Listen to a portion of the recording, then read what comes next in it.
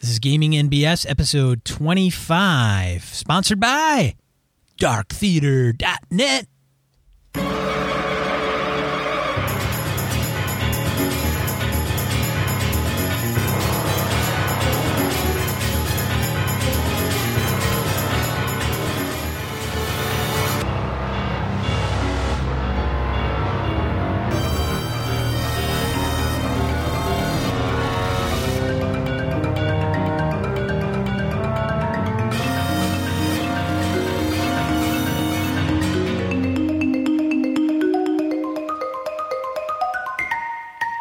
Welcome to Gaming NBS, where we talk about role-playing games and miscellaneous geekery. I'm one of your hosts, Sean.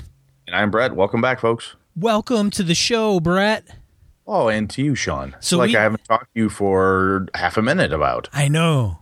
It's crazy. We bopped out of one program and bopped into the other one. Whew, good thing we're IT professionals, or we couldn't have managed that. Hey, use that word professional loosely. I do use it loosely. Please don't associate your IT professionals with us at all. So what Brett is referring to as our first gaming hangout, or our Totally BS hangout, which we did on Google+. And we had James, and I didn't get everybody's last name. James, Roger, Austin popped in, myself, Zave was on there, and I think I did a post on Google+. And I know a lot of people would want to join in, but they got gaming tonight and all this other stuff. So that's cool. We hope to do it, I think, maybe once a month or maybe once a quarter. It's cool. I mean, just to, James said, I want to get on here to see you guys in the flesh, how, following you on Google+, like what you're doing type of thing. And it was neat to hear, about those guys, because you and I are talking about what we do. And turns out James used to be a professional magician. That's pretty cool. That's pretty cool. And lo and behold, Roger is a Warhammer Fantasy role-playing guy. First edition is king for him, and that was really cool to hear. And I'm thinking about running Warhammer Fantasy role-playing first ed game, and I'm like, wow, I have a resource now. Granted, he's in Maine, but by God, through the power of Google+, I can find this dude, and I can get a hold of Roger and run some stuff by him. Or look for info and tools and tricks and stuff. So that itself was pretty slick. That's cool, man. And that's all it was for. I don't know why. I was sitting around and I'm like, dude, Brett, we should have a hangout. And he said, well, you want to record it? And I said, no, just throw it out to the fans of the show, and we'll just throw it out there. And if people join, great. And if they don't, then that's cool too. Because maybe people want to tell us, you're totally effed up on that subject that you guys had and put us into check, or maybe they just want to put a face with a name, even though we have some pictures up on the website or whatever. But I think gaming's a different beast. There's podcasts out there and there's community and all that other stuff, but gaming, that's all it is. To me, that's why I get so ticked off when game stores don't get it, and even publishers don't get it. I think some publishers execute really well and understand gaming is an entirely different industry, an entirely different beast, and it's really weird dynamic. Not weird, that's not the right word, but just a different dynamic than communities in general. Because it's one of those things where there's the standard 80s geek stigma or the nerd stigma for the RPG gamer, the guy in his parents' basement. He has no social skills, doesn't know people, so on and so forth. Where, everybody on there, yourself included, has done online gaming or does that all the time. Roger, that's how he's playing in his Warhammer game right now that he's in. And James is talking about having a lot of different, he's got an face-to-face group, he's got an online group. We didn't get into what tools they're using to do that, but gaming's incredibly social, and these type of meetups and this type of thing is just awesome. And that's one of the beauties of gaming conventions, right? Just roaming around and seeing people that are of you, right? Your ilk, we're all here. Hey, that's the guy. Next time I bump into him at a con, I know who that is. That's pretty cool. Yeah. It was nice to see. Yeah, it's good stuff, man. Thanks for everybody that hung out, and for those that didn't, hope you guys get online. It's funny, you see all these goofy avatars on Google Plus, and you see them post and everything, and I have these things in my brain. I think everybody has I wonder, hey, I bet you that guy's taller or shorter in person. I don't know, you know what I'm saying? And then it's yeah, I wonder what he sounds like, and then It's just I get this picture of like, having somebody join our hangout and they got this like high squeaky voice, and I thought they'd be like this deep baritone, bro. Hey, thanks for joining me, Sean, or thanks for allowing me to join, Sean. I don't know. It's just it's so weird. It's like the radio. Like I hope I never see a radio personality, because the minute I do, I'm just like, Christ. They're like, we had a guy. I know I'm going off on a tangent. Sean, do you remember Sean the Man of Steel? Yes. Have you ever met him? No, I've seen him though. Have you seen him? I've seen pictures of him. Sean the Man of Steel, who is he was a local. I think he's still. I don't even listen to the radio, but is he still local on the radio? I don't know. I do not know. It's been so long since any of the stations I would have listened to. He was on JJO back in the day, and it's been forever since then. And I don't listen to much regular radio. He did not. I've seen him face to face, and somebody's like, and as soon as he opened his mouth, like I never knew this guy would have walked by me, and I never had known. I was in this bar and sitting there watching people play pool or something, and he walked by, and I'm like, not a big deal. And somebody said, "Hey, that's Sean the Man of Steel," and I'm like, "No." Really? And they said, "Yeah." I go, "Get the hell out of here." And they're like, "No, seriously." And then he opened his mouth and he was like, he's got a really deep voice. He's like, I'm Sean the Man of Steel. And it's like, he had a great radio voice. Oh my God. Anyways, and if you saw him, you'd be like, what? And he was on like the heaviest rock station in Madison. Yeah. It did just, yeah. Anyways, that's all I got. And so that's it, man. Let's do announcements. Announcements. We're on YouTube. So we're not video. You're not going to see Brett and I on YouTube, because I don't know if we can. Like my current setup, I don't know if I can do video and record the video and put it up on YouTube. But we are putting the audio up on YouTube. So it's just an icon, but there's a playlist, and you can literally just click playlist and it'll, subscribe there, and you can listen via YouTube. I mean, people are like, well, why would I go to YouTube? But you don't have to watch us, because it's the same audio cast that we do every week. So if some people just don't have access to, RSS, or maybe they don't know how to. Think of it as you can't escape us. Think of it from that perspective. If there's a media outlet where you can hear us, we're doing our damnedest to invade it. Think of it that way. Yeah, which reminds me, because we're on Stitcher, and we are on. I think I put us on Pod Tracker. Sure, why not? And go with that. And SoundCloud, but some of those you got to pay if you want to go past so many episodes and all this other crap, and so. But we're, like Brett said, we're trying to invade your lives. I had another announcement. I can't remember what I was getting. I should really probably write these down before the show. It's okay. A little crazy. What else have you got? Misdirected Mark. Oh, yes. Misdirected Mark podcast. So, Brett, you probably don't listen to him. I've got a bunch of them loaded up. I've got two more. No, I do. I've downloaded a bunch of them because I haven't had a chance to get to them. I got two more from my Ken and Robin that I got to burn through, and then I'm going to get in on those. So I'm behind. So, not to like. So, Misdirected Mark, Chris. Shoot, I don't have Chris's last name at the top of my head, and Phil Vecchione. I know Phil's listen to us. I don't know if Chris does. He may just say, I don't care about those guys, and that's cool. Phil's listened to us, and I listened to episode 144. Are they that high? 44? 144. Could be. I don't know. But literally they were kind of talking about the weather. Now it's freezing ass cold outside, and he's like, yeah, those guys from Gaming and BS are probably standing outside with their shorts on.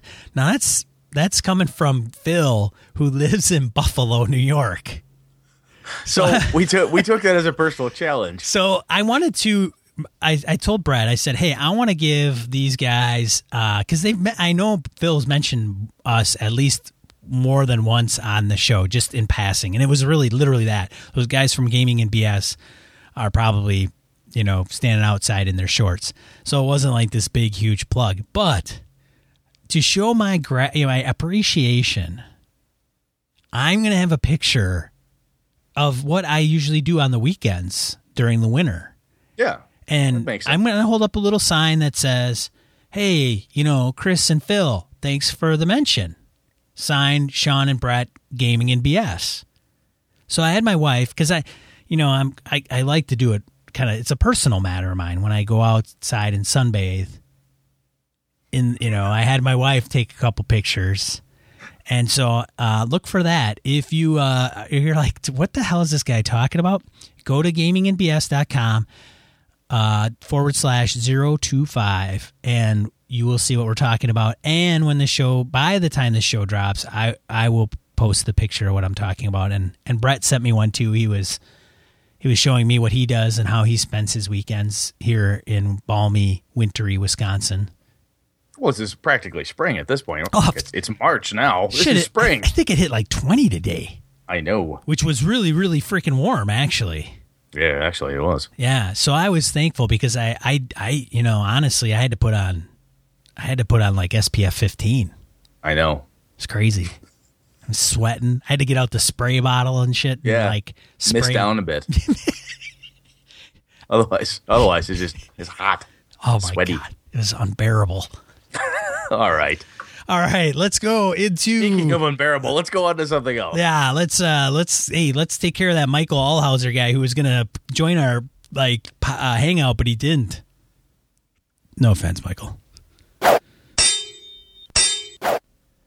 Michael Allhauser, a friend of the show and sponsor, is the gamer behind the awesome dice bags available at gradeout.etsy.com.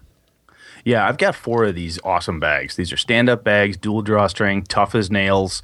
He can do custom work. He's got a ton of things in his shop, custom colors, you name it, he can pull it off for you. Be sure to mention Gaming NBS for a 10% discount when you place your order at the website Gradeout, that's GREYEDOUT.etsy.com.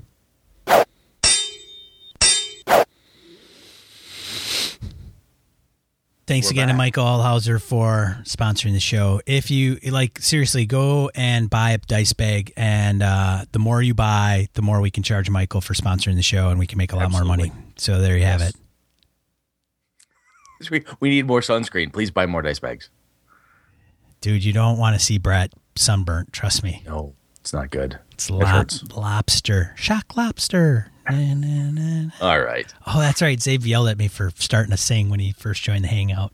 Did he? Yeah. Well, I started the Hangout, and Zave was the first guy to join, and I'm like, doo-doo-doo, and I'm kind of going through, checking my levels or something on my mixer so people could hear me. He's like, you said you wouldn't, sing. And I'm like, damn people hanging on to that. I'm going to record an album and show all you assholes. I think there's a court order in multiple states that prohibits such activity. All right. Well, you want to introduce the topic, Mr. Topic?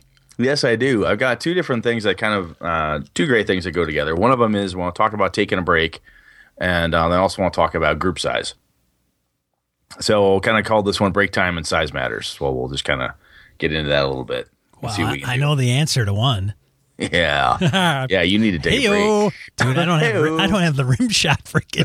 I don't have the rim shot effect. Here, I'll just do something like that. That'll work. So the first piece I want to hit about was talk about taking a break. Sean and I were talking last couple weeks over lunch. I was chatting about my Murder City campaign, which actually it only lasted 2 sessions. Everybody kind of cruised and grooved and dealt us really cool stuff last night. And all right, here we go. And they got to the solution. It was really cool. It was this weird King and Yellow twist. It was a lot of fun. Excuse me.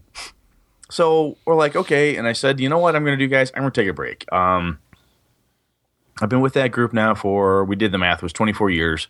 And I said, you know what? I need to take a break. You know that time I took a break before where I didn't run for a couple months and Lenny ran his Scarred Lands game? And Lenny's like, dude, that was 12 years ago. I said, well, I'm due. Every 12 years, I'll take a couple months off. I think that's acceptable. I think it's totally acceptable. But nothing less. Nothing less. Nothing less than 12. So when you start up again, you better set your watch, buddy. Exactly. It was 12 years from now. There's nothing else. So what I decided to do was I'm going to jump out for 3-4 months or whatever it is, and Alpha's going to step in. He's like, hey, I've got a good D&D thing I want to run. I can do that at the end of every month on the Saturday that you normally run. I'll do that. You can play. I said, great. The guy's always like, oh, shit, Brett's going to play. He sucks at playing, blah, blah, blah. But whatever. Did they really? Seriously? Oh yeah. No way. Seriously though? Yeah, they give me crap for it. Because you probably like take it over. Oh yeah, I'm the boss. That's no whatever. No, I don't play that often. What happens is I'll get gaming with my character, and halfway through the first session, I'm like, so can I get a new one? Right. This is boring now. I'd like another character, please. Dude, you should just be a freaking. should just be a role playing game suicide bomber, man. Yeah, that's it. Done. Next. For the cause.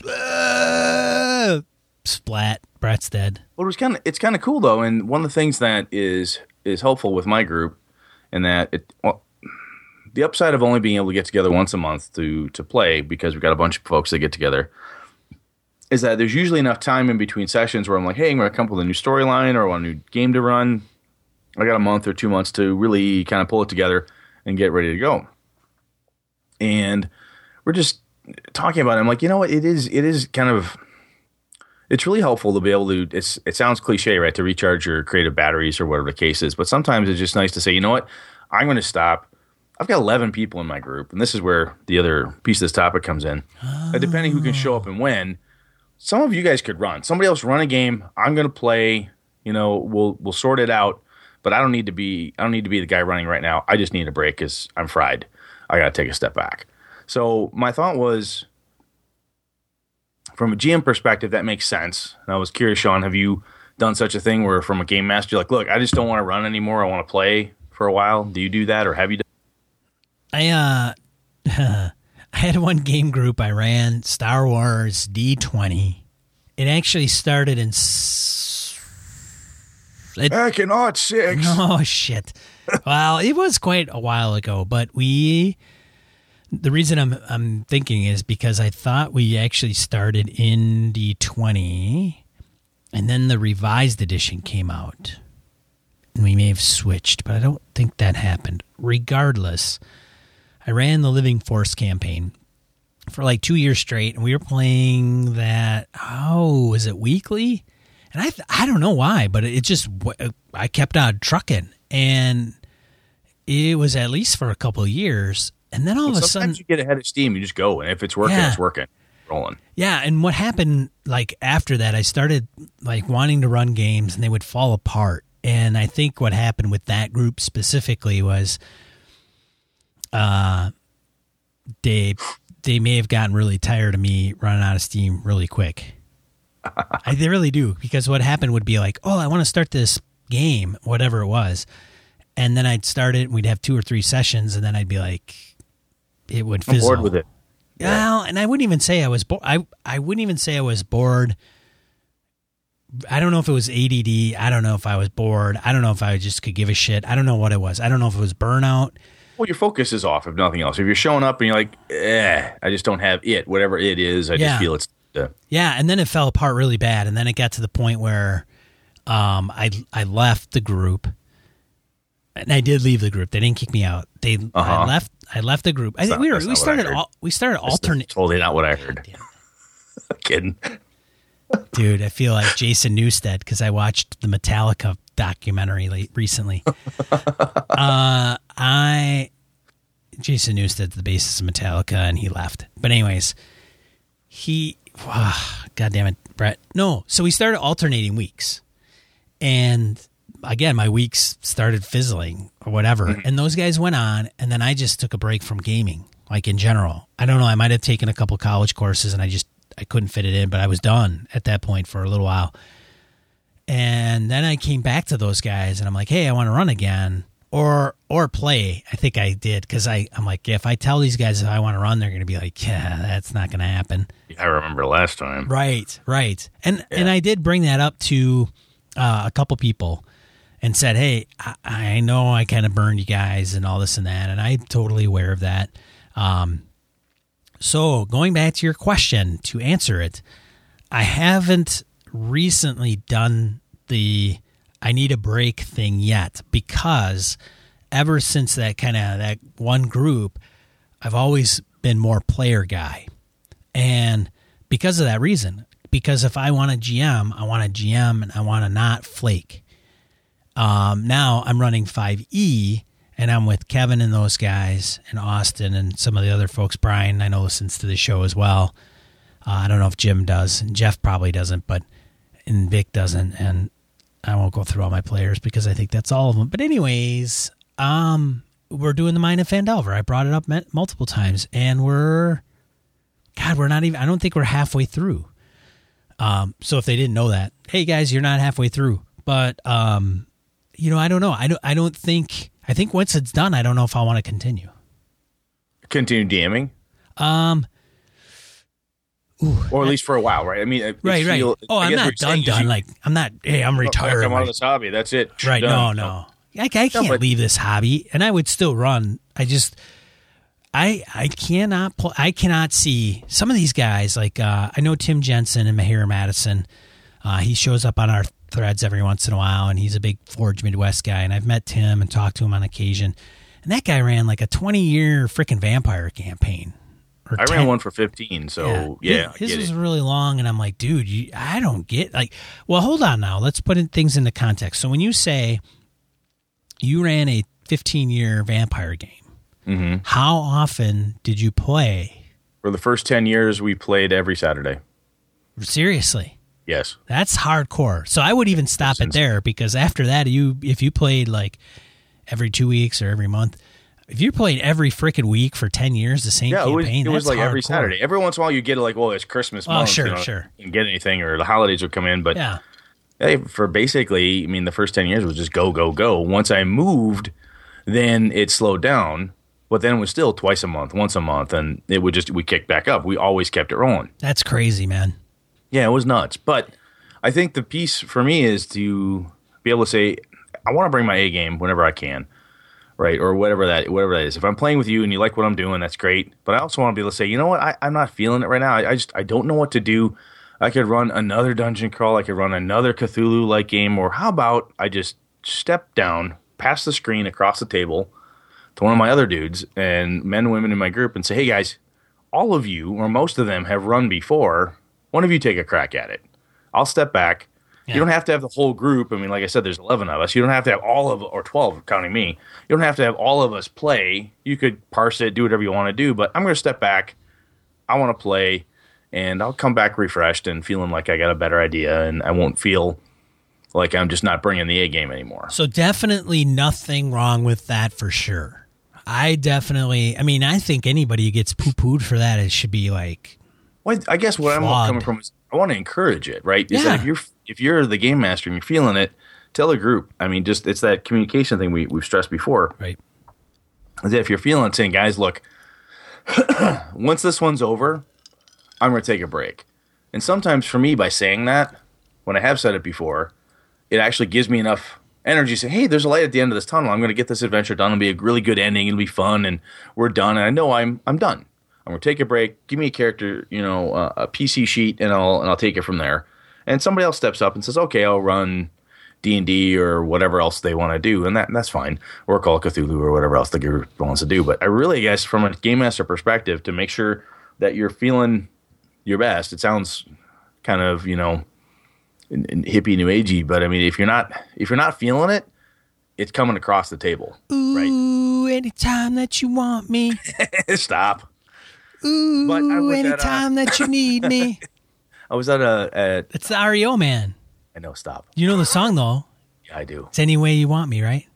Yeah. Or is it like Any Way You Want Me? That's the way you need me. Anyway, that's Journey. And now we just lost everybody who's ever listened to us. Anyway, point is, I was at Gen Con one year, and I'll never forget this. And my buddy Eric and I come up, we sit down at this table, and the DM sits down. It's second edition game, and it looks like it'll be fun. And we're going through this thing, and his voice is shot. He's like, oh, God, I've been running games all blah, blah, blah. It's like Sunday. Oh, I've been running games all kind of like, oh, yeah, I guess I get it. And really, oh, that sucks. He had run our specific adventure 8 times. 8 times. At a Gen Con? Yes. Oh, at a con. 8 times. At Gen Con. He had run it. It was a short little blurb. He'd run it a whole bunch. He was filling in for other DMs who couldn't do it. Was that like 4-hour blocks? No, they were teeny little chunks. All right, so he was running a con game. Yeah, I mean, he claimed like 8 hours, right? Or 8 times. I run the same freaking adventure 8 different times. So, again, he could have been BSing, lying about how far or how often he'd done it. But it was really clear that when you came through the adventure at a certain point, you go left instead of right, and he'd have that's a really boring fucking room. Why are you there? And he tried every once in a while to pick it up a notch and make it fun, but it was really clear he just didn't give a shit and did not want to run anymore. He was burned out, fried, especially running the same bloody adventure. But I after experiencing that, I thought, I don't want to do that. I don't ever want to be the guy who's been running. And then walking away from it, I remember talking with Eric. I go, God, that sucked. And Eric's like, well, he's run the same thing, a whole bunch of times. And Eric was the guy who ran most of the games for us in high school. He goes, I can kind of get where he's coming from because you guys used to have me running like every weekend and crazy adventures and have to make stuff up all the time. And, it wears on you. I'm like, oh, shit, I never thought about it like that. I guess it absolutely would. So, again, from a game master perspective, if you feel it coming, you need to do the whole communication thing and say, I need a break and bail on it. Well, hand the reins over. There is plenty of episodes out there that, I think role-playing game podcasts, I think I've listened to too many. Because I think there's always there's always topics that come up, right? There's always, let's cover a hole at the table and how to get rid of them. There's always, this topic or that topic. Yeah. And I think with this one, it's always, DM burnout, which we're not really getting on. Like, this isn't the whole reason we're talking about this, but GM burnout, if you're going to get burned out, it's going to come through in your gaming and it's going to suck. And people are going to know it. You can't fake the funk for so long. No, you can't. And the other piece, so if we flip it and say, well, do players ever need to take a break? Well, that's true. And I think sometimes this isn't a podcast about gamer or players, though. No, it's not. Goddamn players, Lenny. Nice. Just kidding. They'll meet you one day and punch you right in the face. Anyway, what I'm saying is that sometimes when I've talked to players and they're feeling burned out about something, it's the genre, it's the game they're playing. I have found when I was a player all the time, I'm like, I'm tired of playing D&D. I want to play something different. Mm-hmm. And that was enough to refresh it. So I know for me as a game master, one of the things I've done to keep it fresh periodically was instead of playing vampire all the time, we would play a shorter stint of a storyline, end it. I'm going to run Amber now. Done with Amber? Great. I'm going to run Call of Cthulhu. Great. I'm done with that. I'm going to run D&D now. Great. I'm done with that. And then move on. That was one of the reasons I went to Murder City, my sci-fi game that I just wrapped up, was because I needed something different. And I thought, okay, that might keep the juices flowing, right? Keep me moving and grooving and in this game. But at the end, and the players were happy. They liked to do something a little bit different too. We played a lot of D&D fantasy type environment. So changing it to a sci-fi place was a lot of fun for them too. But at the end of it, I'm like, you know what? That still didn't do it for me. I need a new drug. I'm going to just bail on this one, step away for a second. And I did that with I had mentioned this a few episodes ago about where I voluntarily got my player character killed. And everybody was like, what? Because I died. My guy died. And then the whole party was like, whoa, that kind of sucked. Now what? And it was something that I'd already told the GM about. Hey man, bring on the hurt. I'm okay. I'm okay, man. Go ahead, kill my guy. You sure? Oh, yeah, man. Go ahead. No, go ahead. No. Fucking axe him. I'm done with him. I'm serious, man. But I think it was part of that, and I think he carried on that campaign, and I kind of bailed out of that group as a player, and that's the same group I GM'd as in Star Wars D20. And it wasn't the group that I was tired of. It really wasn't. And I hope any of those guys that may listen, which I doubt, but if they do, or, it was never that way. God, I feel like I was in a rock band, man. I've been watching Metallica, freaking some kind of monster documentary, and I feel like. No, the goofy thing is that sometimes, and here's a piece where we'll move into the sweet spot, the number of players. We're talking about group size here in a second. And what I'm talking about is that I've got, including me, there's 12 of us total who can make it at varying different points of regularity. It's a big band, man. It's a huge band, right? That's like a many-piece orchestra. That's a lot of roadies. It is. But where am I going? Anyway, the point is that you can step aside sometimes and say, hey, look, I can't make it for this, that, and the other thing, and don't feel like you're being replaced and so on. Sometimes as a game master or whatever, if you decide to step aside, you're like, oh, I can't make it for a little bit. Can I come back to the next game? and then something's happening, you go, hey guys, I'm back. I can play again. I needed that break and I'm back. Like, well, sorry, Brett, we got Sean in and there's no room for you anymore. I've had that.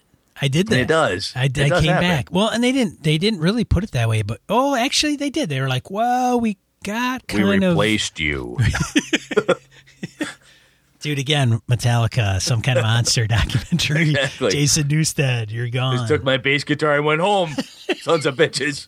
Sons of bitches. I was like, man, this is a gaming group. What the hell? Shit. And I guess the thing is, there's plenty of drama and whatever, but so the concept of taking a break in one form or another, I think it's been talked about, but I think, I need it right now. And because of the size of group I have and the people I've been playing with, I can say, look, I need to stop for a bit. I want to play. Who all wants to run? I have a ton of different game masters in the group, men, women, people who've done this before. So, hey, somebody give it a shot. So Alpha's going to run. Yep, Alpha's going to run. And he's like, everybody that's in your current game. I don't know. All the apostles are going to join his game as well. I don't know. I threw up a Google Plus post to the group in a little community that I've got. I said, folks, here's the deal. I need to take a break. So I'm working with Alpha to see if he's going to run. Sounds like he wants to. Great. I don't know how many people he's comfortable having at the table. Wait a minute, man. Did you honestly do it in a Google Plus post? You didn't tell him over the weekend? Oh, I told him I told him in person. I totally told him in person. I was gonna this is say, just kind of putting it all back together. Yeah, this is like a Dear John. It's like, we've grown apart. At first I was Please like, pack your shit. Dude, you didn't tell me. No. Okay. No, I texted. It's like I left and then I went home and I put it on Google Plus. I broke up with the group over text. That's what I did. This isn't working. It's not you. It's me. Is Brett breaking up with us? There's a lot of fish in the sea. Yeah. So anyway, we talked about it, and the point was to take that discussion, reiterate it, put it out there saying, guys, this is what's going on. I'm going to take a break. I said, I don't know for how long. I'll let you know. So I went in, told them today after I got home, hey, look, I'm thinking June. I'll be ready to run something again. We'll get off. We'll do that. Alpha's probably going to figure something out. And remember, like we talked, I don't know how many people he's going to want to have. We'll sort it out.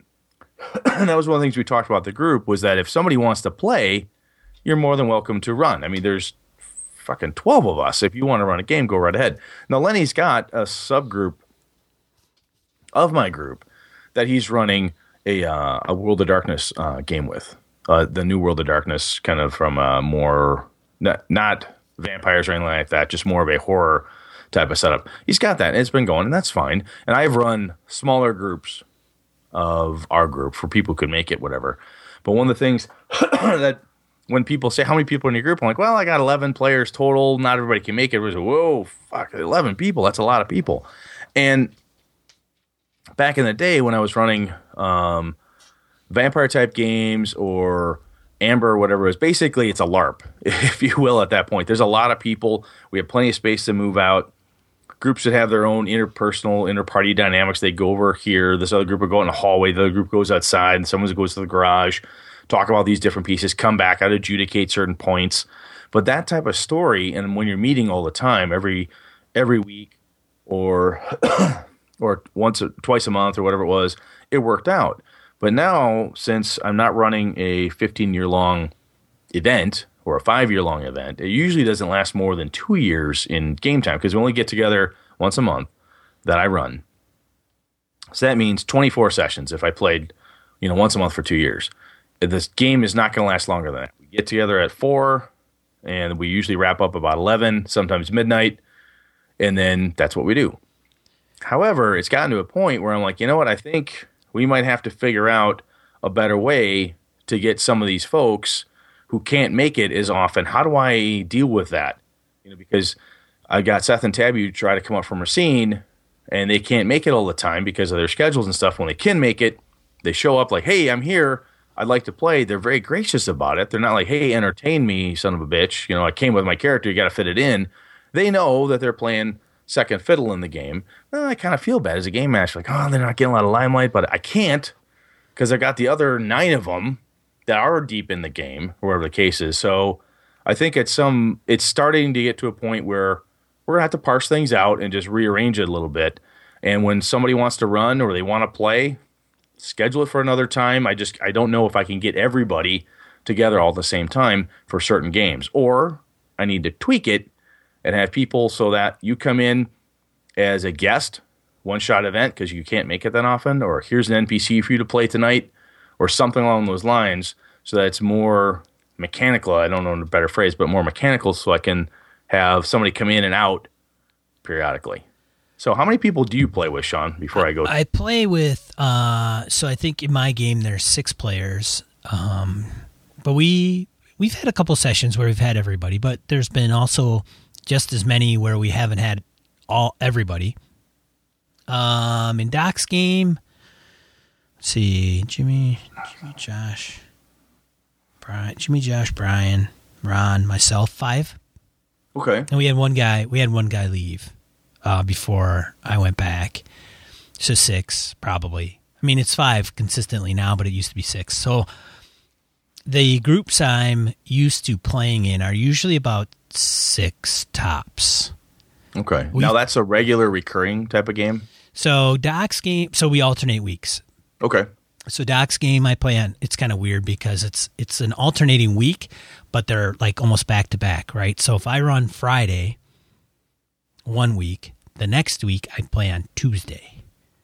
Okay. And then I have a big gap, right? Because then that Friday I don't run, and then I got to go all the way to the other end of the week to run again. Got it.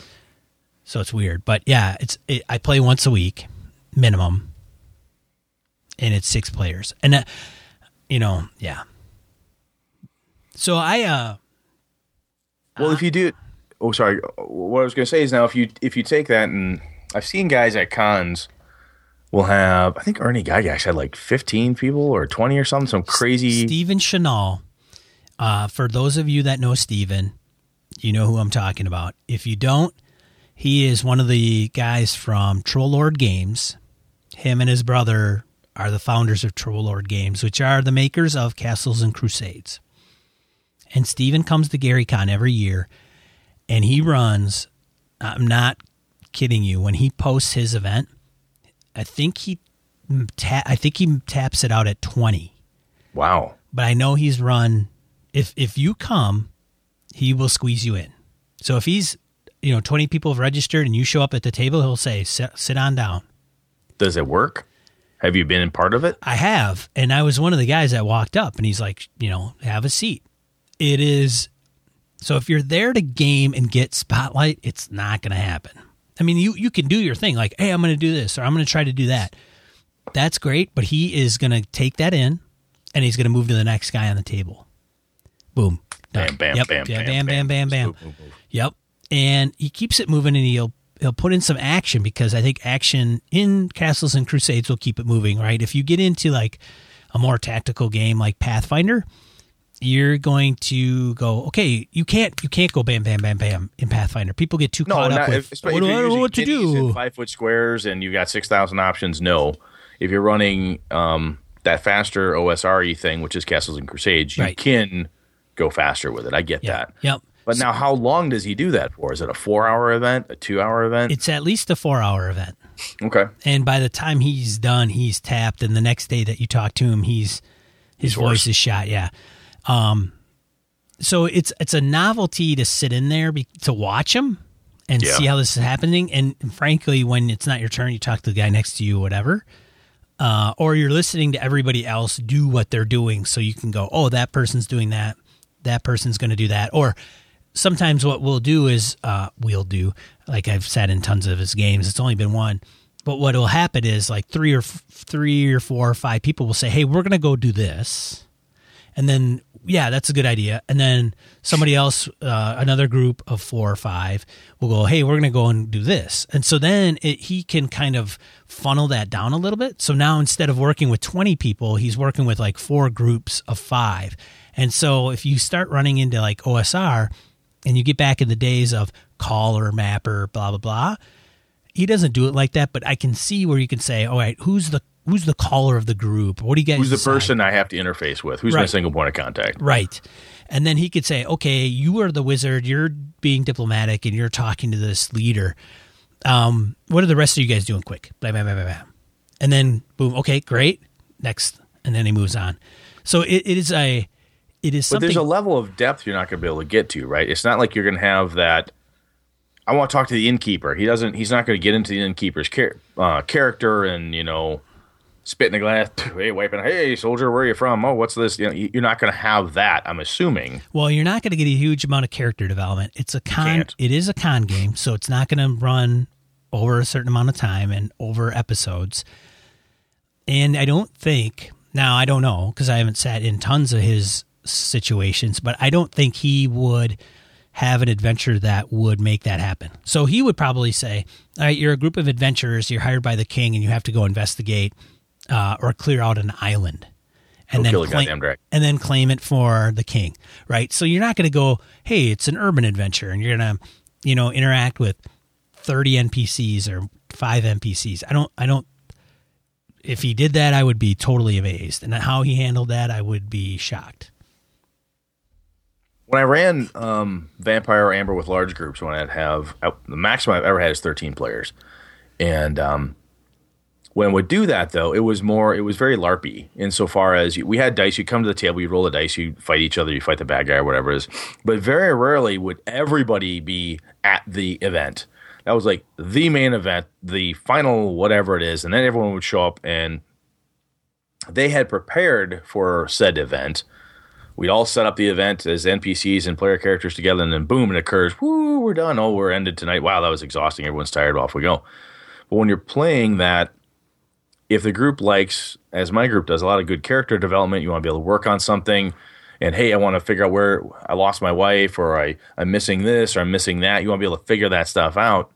If there's too many of you, and whatever that too many means, you then need to extend the timeline for the adventure to unfold, at least in my opinion, because otherwise I don't have time for you to get into it. Things will take much longer to develop. They absolutely take longer to develop, whatever those things are, at least in my experience.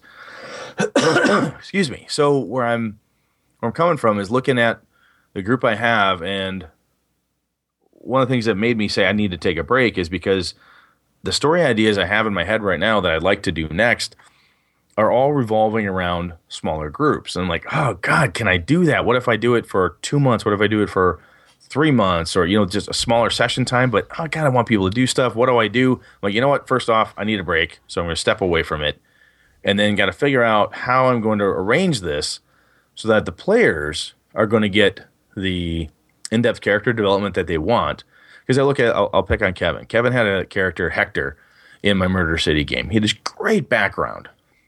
And I distinctly remember it because he had a piece of it about his lost wife and daughter that I never got to. Now, granted, it only lasted 2 sections because bam, bam, bam, bam, they rolled right through the plot and figured out what was going on, and they ended up at the right place. Great. Good investigative skills. Everything paid off. I didn't give him a chance to find his daughter or his wife or anything about it. And part of it was yesterday I had 11 people. And there's no way that I can, in that period, I would have had to extend the entire game out a few more sessions to later this year, and the plot itself didn't work that way. So I couldn't stretch it anymore. I think one of my flaws is not taking the characters' backgrounds and then doing something with it. So I apologize because I think I need to go to my players and go, hey, can you guys send me your backgrounds again, and so I can incorporate that or not. So that's a fault of my own. I usually overlook it, and I never realize it. And it's really hard when you've got a big group. When you've got more than 6 or 8 of them, it gets hard. Even if you had it all in front of you, you're like, shit, I can't get to all of you this week. It's not going to happen. But you mentioned something that made me kind of say, hold on a second, I want to touch on that. Is you say, in the future, I want to run a campaign or a game that focuses in on a smaller group of players. So my question is what does that mean? Why are you wanting to do that, or what type of game are you wanting to run that says in your brain, I got to have less people? The thing in my brain that says that is I'm looking at the players in my group and the level of depth that they want to have with their character development, these kick-ass backgrounds, because I like to dig into it. I want to find that thing that they had that they bring up that one time in a bar, say, I'm looking for my dad's killer. Then I want to be able to go across the bar. You see the man who may be your dad's killer, blah, blah, blah. Now, I want to be able to do that, and it's hard to get around to everybody within and move the plot forward so not everybody else is bored out of their skull while I'm doing this thing one-on-one with Sean about his dad's killer, and then I've got 10 other people sitting on their hands waiting for me to do something, or waiting for their time. I know this is part of you, but has any of your players actually said, hey, I want more development, or are you just assuming that? Like, if your player said, hey, dude, you're not. No one has told me to my face that, dude, this sucks, stop it. Or I don't think your group would, but. No. Actually, I think some of them might. Yeah, I think they might. Well, let's find them and hunt them down, and we'll fix that. Somebody tell Brett that he sucks, please. No, no one has said it specifically to me, but again, I think that's why I tied these two topics together. And if nothing else, one of the things that I, as a game master, do, I am more self-deprecating. I look at what I'm doing, like, oh, that's not as good as it could have been. It's not this. I'm very self-critical. So I'm looking at this thing, and I talk about it in groups like, no, that was fun. We had a good time. Yeah, I'm sorry you didn't get to that thing, but whatever. We'll do something else next time. And it's grating on me. And if nothing else, I need the break to pull back and say, you know what? This thing I want to do, oh, shit, I can run it with 11 guys. This isn't a problem. Done. Off I go, just like the old days. Or do I not want to do that because of X, Y, and Z? I don't know. So taking the break is giving me the opportunity to look back on it and decide, is it me, or is there something that really does need to change? I don't know. I think that it's interesting because there's a little bit of a dynamic where a little bit off a side tangent. Not really. It does tie into this, but I look back on expectations of what we've done in the past as kids or growing up in gaming, or even just some of the shows that we liked growing up. And then we revisit them as adults and we go, oh my God, I can't believe that thing was the greatest thing on earth. It's trash right now. Looking at it now as 30, 40-year-old person looking back. And I've seen that. I've seen it posted on Google Plus. Like, oh, I watched this and I'm like, I can't believe I thought that was the greatest movie on earth. The thing totally sucks now. So I think that kind of goes into a little bit, maybe not, but that's what gets me too when I game is like, dude, when I want to switch things up, I kind of go, I want something better. I want it, if I watched 15-year-old Sean play role-playing games in the same adventure or GM. So roll back the clock. I get in Hot Tub Time Machine and I go back to 1980 something. And I sat in my game. Sean's older than me, just so everybody knows that. Yeah. All right, carry on. But I look damn good. Anyone who's on the Hangout knows that's not true. Carry on. Again, I have something to post in this episode that will make you go, ooh, ah. Anyways, I think I would probably go, dude, that game totally sucks, man. How is that fun? How did I think that was ever enjoyable? It's trash. You realize you've made 5 characters that are basically Strider from Lord of the Rings? Last 5 games? Really, dude? It's the same fucking character? Yeah. Or something along those lines. I'm just saying that that's me talking about me. I know I did that because that was a cool thing for me. You made the same thing or whatever it was. So I think there is a little part of us that is always wanting to do something a little bit better, immersive, gaming to another level, however you want to phrase it. We talked about this with Alex before we played with Frank a couple weeks back, where we were saying, and you've said this before, like, how come we can't just sit down and game? Some of your buddies have said this, and hey, I just want to pull out a module. I don't care. Bring your 3rd level fighters. We're going through this module today. And it sucks, right? Because I've got the curse of I don't have the time, but I now have the desire, right? Where I want to have the immersive story campaign arc where I develop the characters, I help these guys come through these great stories and all this great coolness, but I cannot game once a week for 6 hours on a Saturday like I used to be able to back in high school when I didn't fucking do that. We just brought our third level characters and went through the module. Now at least I hope I have the skills, the drive, the desire, everything to pull that type of thing together, but now I don't have the time. And maybe that's, again, being self-critical. I'm just looking at it and I'm like, I need the break. I got to step away from it. If nothing else, knock back a beer or two, feel better about it, and then attack it one more time.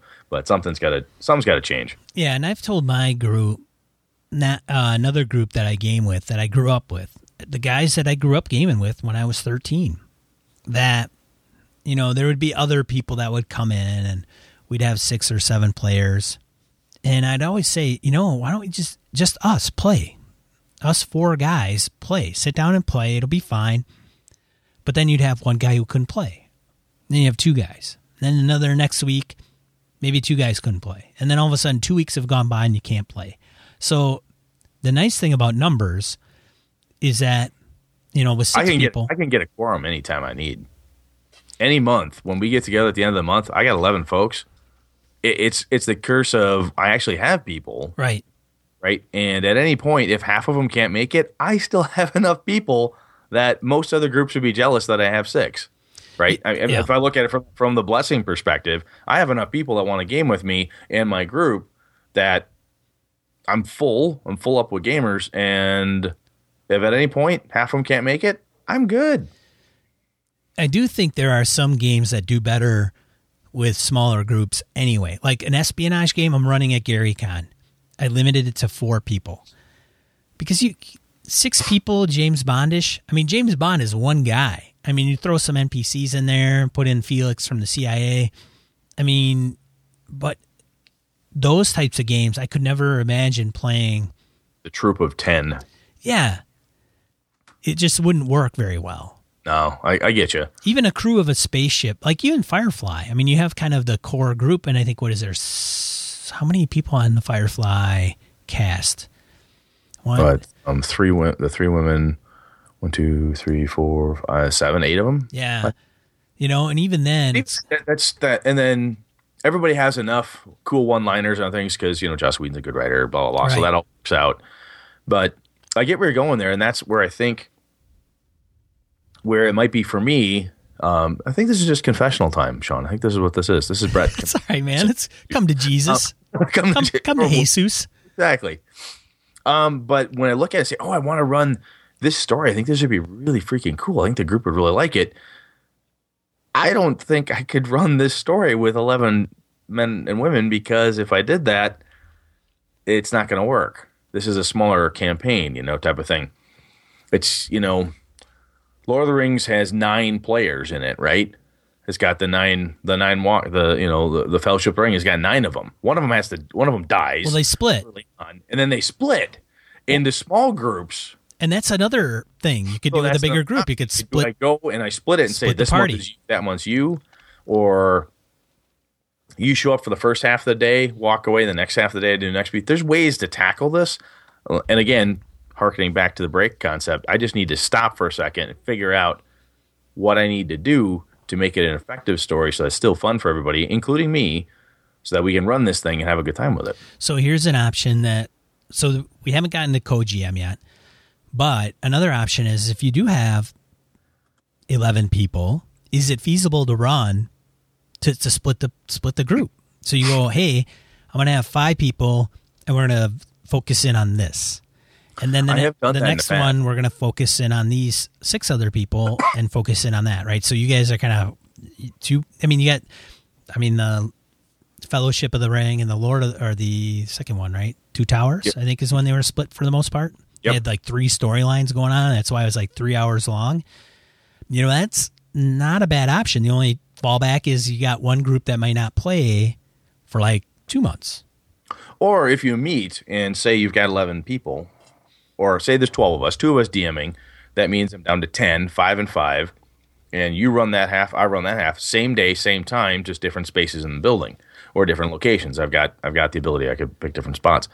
Back in the day, my buddy JR and I co-GM'd a werewolf game, old school White Wolf werewolf game. And it worked out really well because we had, even with he and I playing, I think I still had 12, 13 players. There's a lot of fucking people. And in order to keep everything rolling, I grabbed half. I would run this part of the story. He ran this other piece of the story. When people would come in to talk to my NPC, John sent them to me. I'd send other people to him. You know, again, it was more LARPish, where you kind of broke it off that way. But if you were going to do it, as you're talking about, if I've got 10 players and 2 game masters, if the game master's like, look, here's where we're going to go. You have this piece of the story. I have this piece. You run these guys. I'll run this crew. And at the end of the night, we compare notes and figure out where we're at, come up with a game plan for next month, and boom, off you go. So, like I said, it can be done. So is that an option for you or no? I totally think it is. Honestly, I've not thought about it in those terms before until we're talking about it right now. So I think that might be possible. Yeah.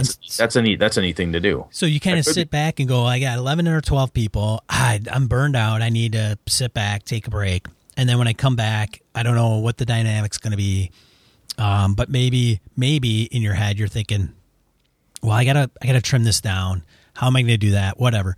Now it's kind of like, well, maybe I don't need to trim it down. Maybe you just need split the job. Second guy. And if it's Alpha or whoever, Zave or Lenny or whoever, and you come to grips on what that, I mean, you could even say, okay, here's the world.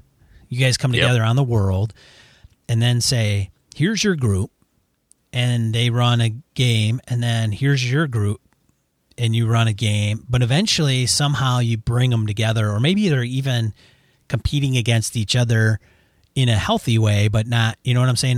Not conflicting head to head. You can start like that, right? You're both 2 different groups trying to invade X. You're coming at from 2 different tactical ways. One of you takes the south, one of you takes the north. Boom, logical split. I mean, that could work. Yeah. I mean, I think sometimes a lot of the podcasts that I listen to never address bigger groups like that. They never, I mean, they may say, well, there's a co-GM or whatever, but I don't know if they've ever...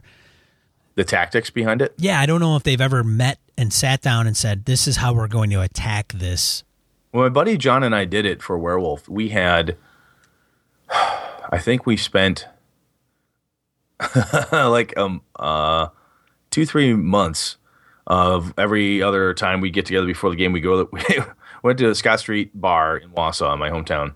Scott Street, unfortunately, is gone. We go there, we get beer before the game, whatever's, hanging out with the guys, and people would be playing pool or whatever. We'd sit down and go, how the fuck do we want to cut this apart? Well, how about we break it by NPCs? Whatever NPCs you make sure I know about, and whatever ones you do. I said, well, normally during a game session, I say, I'm going to take a quick break. You guys smoke if you got them. I step back. Why don't we do the same thing? And we use that for our, hey, we're going to take a quick break. Game Master's got to talk. Boot him out of the room, or we'll go outside because JR's a smoker. We'll step outside while he burns one and do a quick update and then move back in. That worked really, really well. And now we're talking about it here, I think that type of thing could work well. Like if I go back to my Avalon world, which is kind of a D&D based fantasy type of world, everyone in the group has played it long enough that they understand it, the parameters and how everything operates.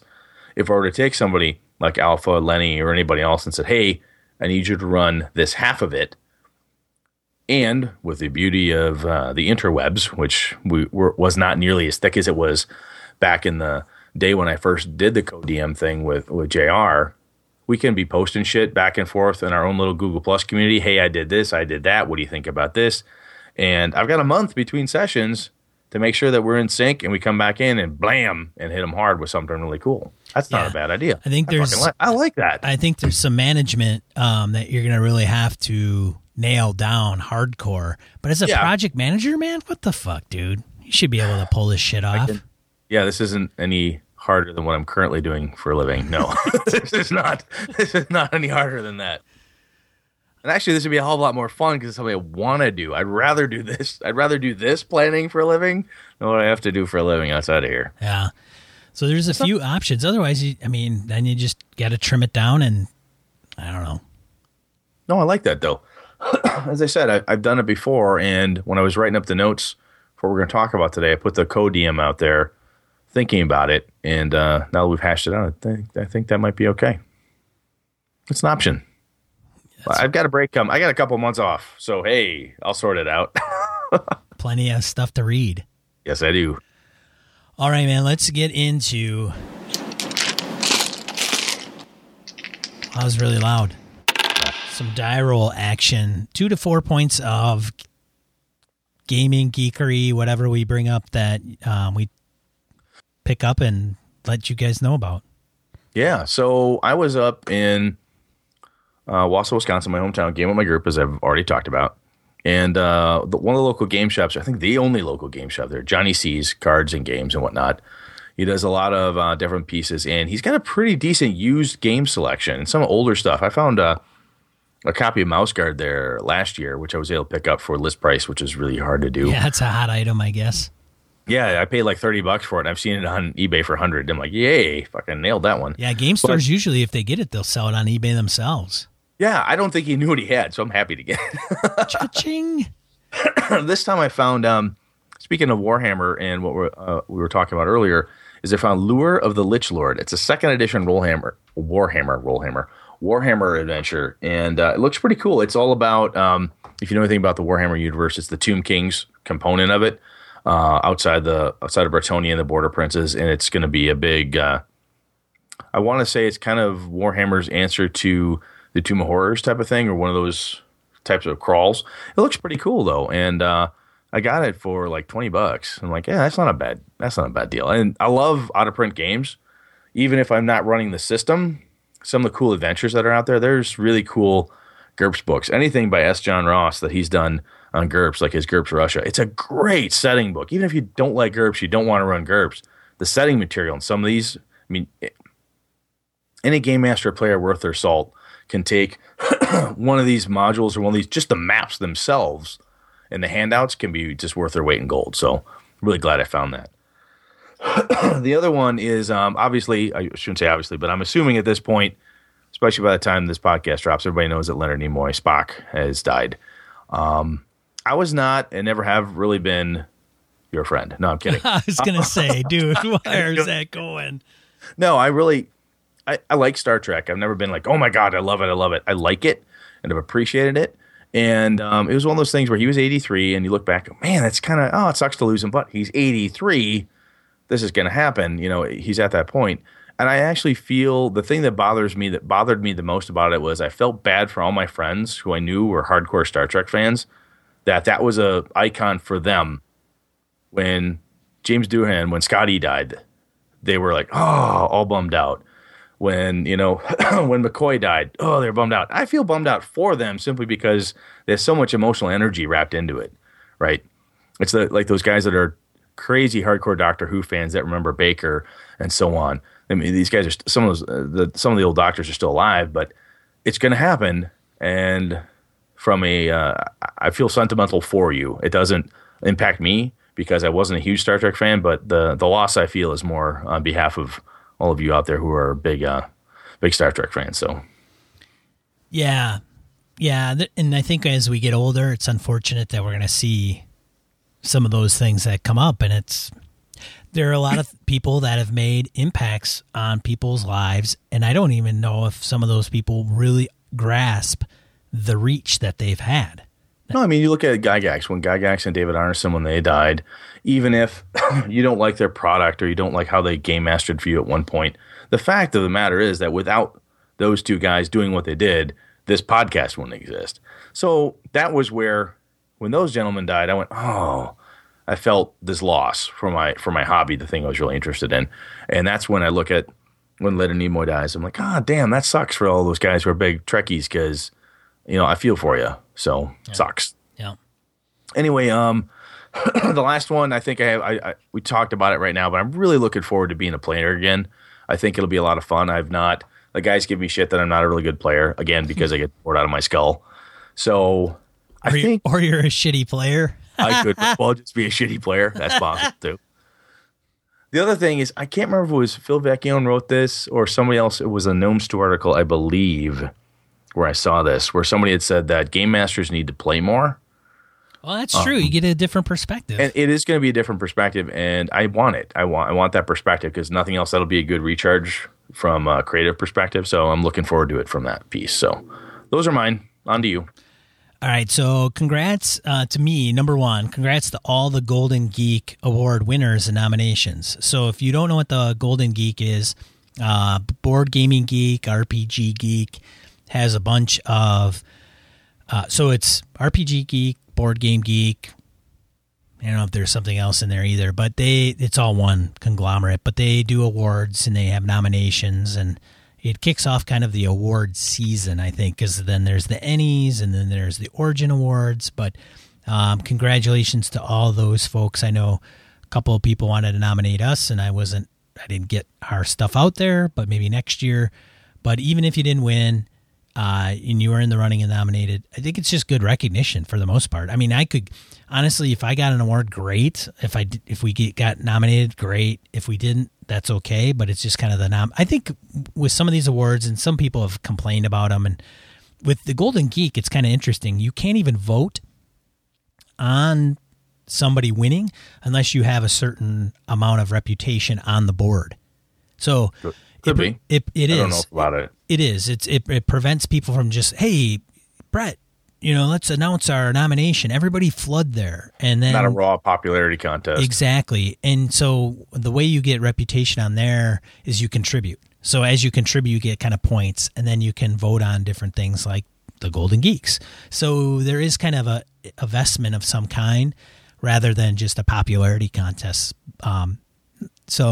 Sometimes, if nothing else, within the hobby, it's cool to see. I mean, I'm kind of sorting through it now, and I just kind of buzz through it. I see Cash and Guns. I love Cash and Guns. I played the first edition of that board game. It's an awesome party game. Tons of fun. And seeing that up there and go, oh, yeah, I love that game. My buddy has that. I don't have it. I need to go get it.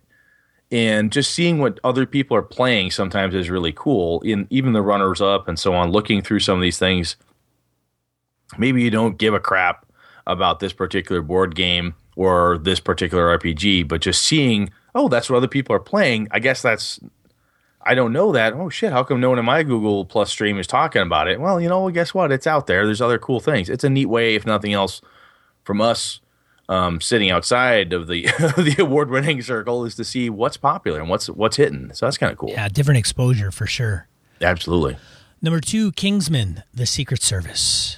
Movie time for Sean. So I went and saw that this weekend. A lot of people had given it a lot of thumbs up, and I saw the trailer for it somewhere. I don't know if it was online, but I thought it was kind of cool, and I went to it, and people have asked me, so what'd you think of it? I think it's good. Video or not, I don't know, because I think when you go to the theater and you recommend somebody, you got to see it in the theater, then it's like big screen, big effects, big experience. And I don't know if it's one of those shows. Like, I want to see the American Sniper, and I think I can wait because I don't think I have to see it on a big screen necessarily. And I have limited time to go see movies because my wife doesn't like a lot of the movies that I like. But and so I went by myself. I don't care. I was that weird, creepy guy. I went and saw it. I liked it. Because it's modern day. So I'll just, not a lot of spoilers, but it takes place in modern day, but it really encompasses more of the 60s espionage genre. So it kind of gets over the top a little bit. The big bad evil guy has this massive plot. There's plenty of action. And I like old school Bondian. It is very old school Bondy. Not even Bondy. It's because Bond was more like suave and debonair. This was more. It's almost like I hate to say it. It's almost between Bond and Austin Powers. Austin Powers, a little bit, because you could see how Austin Powers would make fun of movies like this. It's kind of like The Man from U.N.C.L.E. Okay, right? Which is my third one, The Man from U.N.C.L.E., which I'm interested in watching. Because I like the era. Yeah. There's an interesting piece of it because it's that wonky Cold War piece, and if you watch the Bond movies at that point, and God, it's been forever, and I'm not a Bond aficionado by any stretch. I loved it, man. I wanted to be James Bond growing up. Well, yeah. I was named after Sean Connery, so I'm biased. Dude, pussy galore. I mean, how do you not get into this? Anyway, Different times back then, my friend. Exactly. Anyway, point being, it's kind of interesting to see, because when you said the over the top for the Kingsman, like, oh, like Bond, you're like, well, actually, Bond wasn't quite. I mean, Spectre and so on. Right.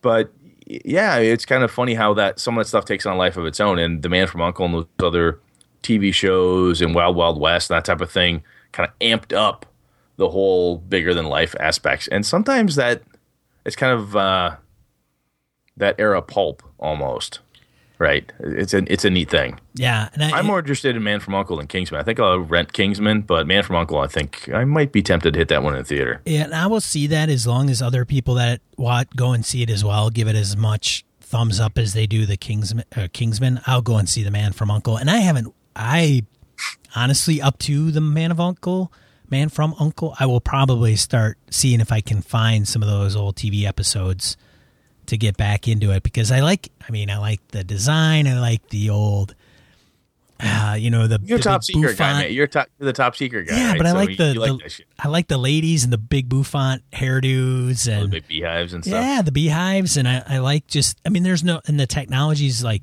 it's kind of novel because there isn't anything really out there, and so it does get into some of the gadgetry that like Bond did, and even the Kingsman did that as well. So I have appreciation of that, and frankly, if you probably find the Kingsman so, I think it's great RPG material.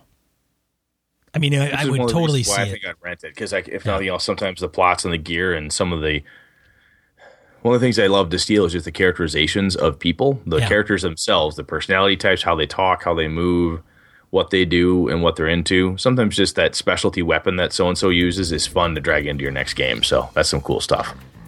Yeah, I love espionage games or espionage and the kind of thriller. And if it's cheesy, it doesn't have to be. I don't like the Austin Powers, that's too far. Yeah, well, that's mockumentary. But I mean, even like Mission Impossible, like the TV series Mission Impossible. Okay. And then even the movies, maybe. But I love all that stuff because it's kind of cool, like the different plots and the bad guy and the monologue and then the good guys and, Ethan Hawke? Is that his name? Anyways, the guy, Tom Cruise in the Mission Impossible floating down and stopping right before he hits the floor. Spoiler. I don't know. I like that stuff. Cool. Anyways, this has been an episode of Gaming and BS. Wow, I got to really time that properly. That freaking outro is shorter than shit. I'm one of your hosts, Sean. And I'm Brett. Good night, good game and all. Thanks for listening.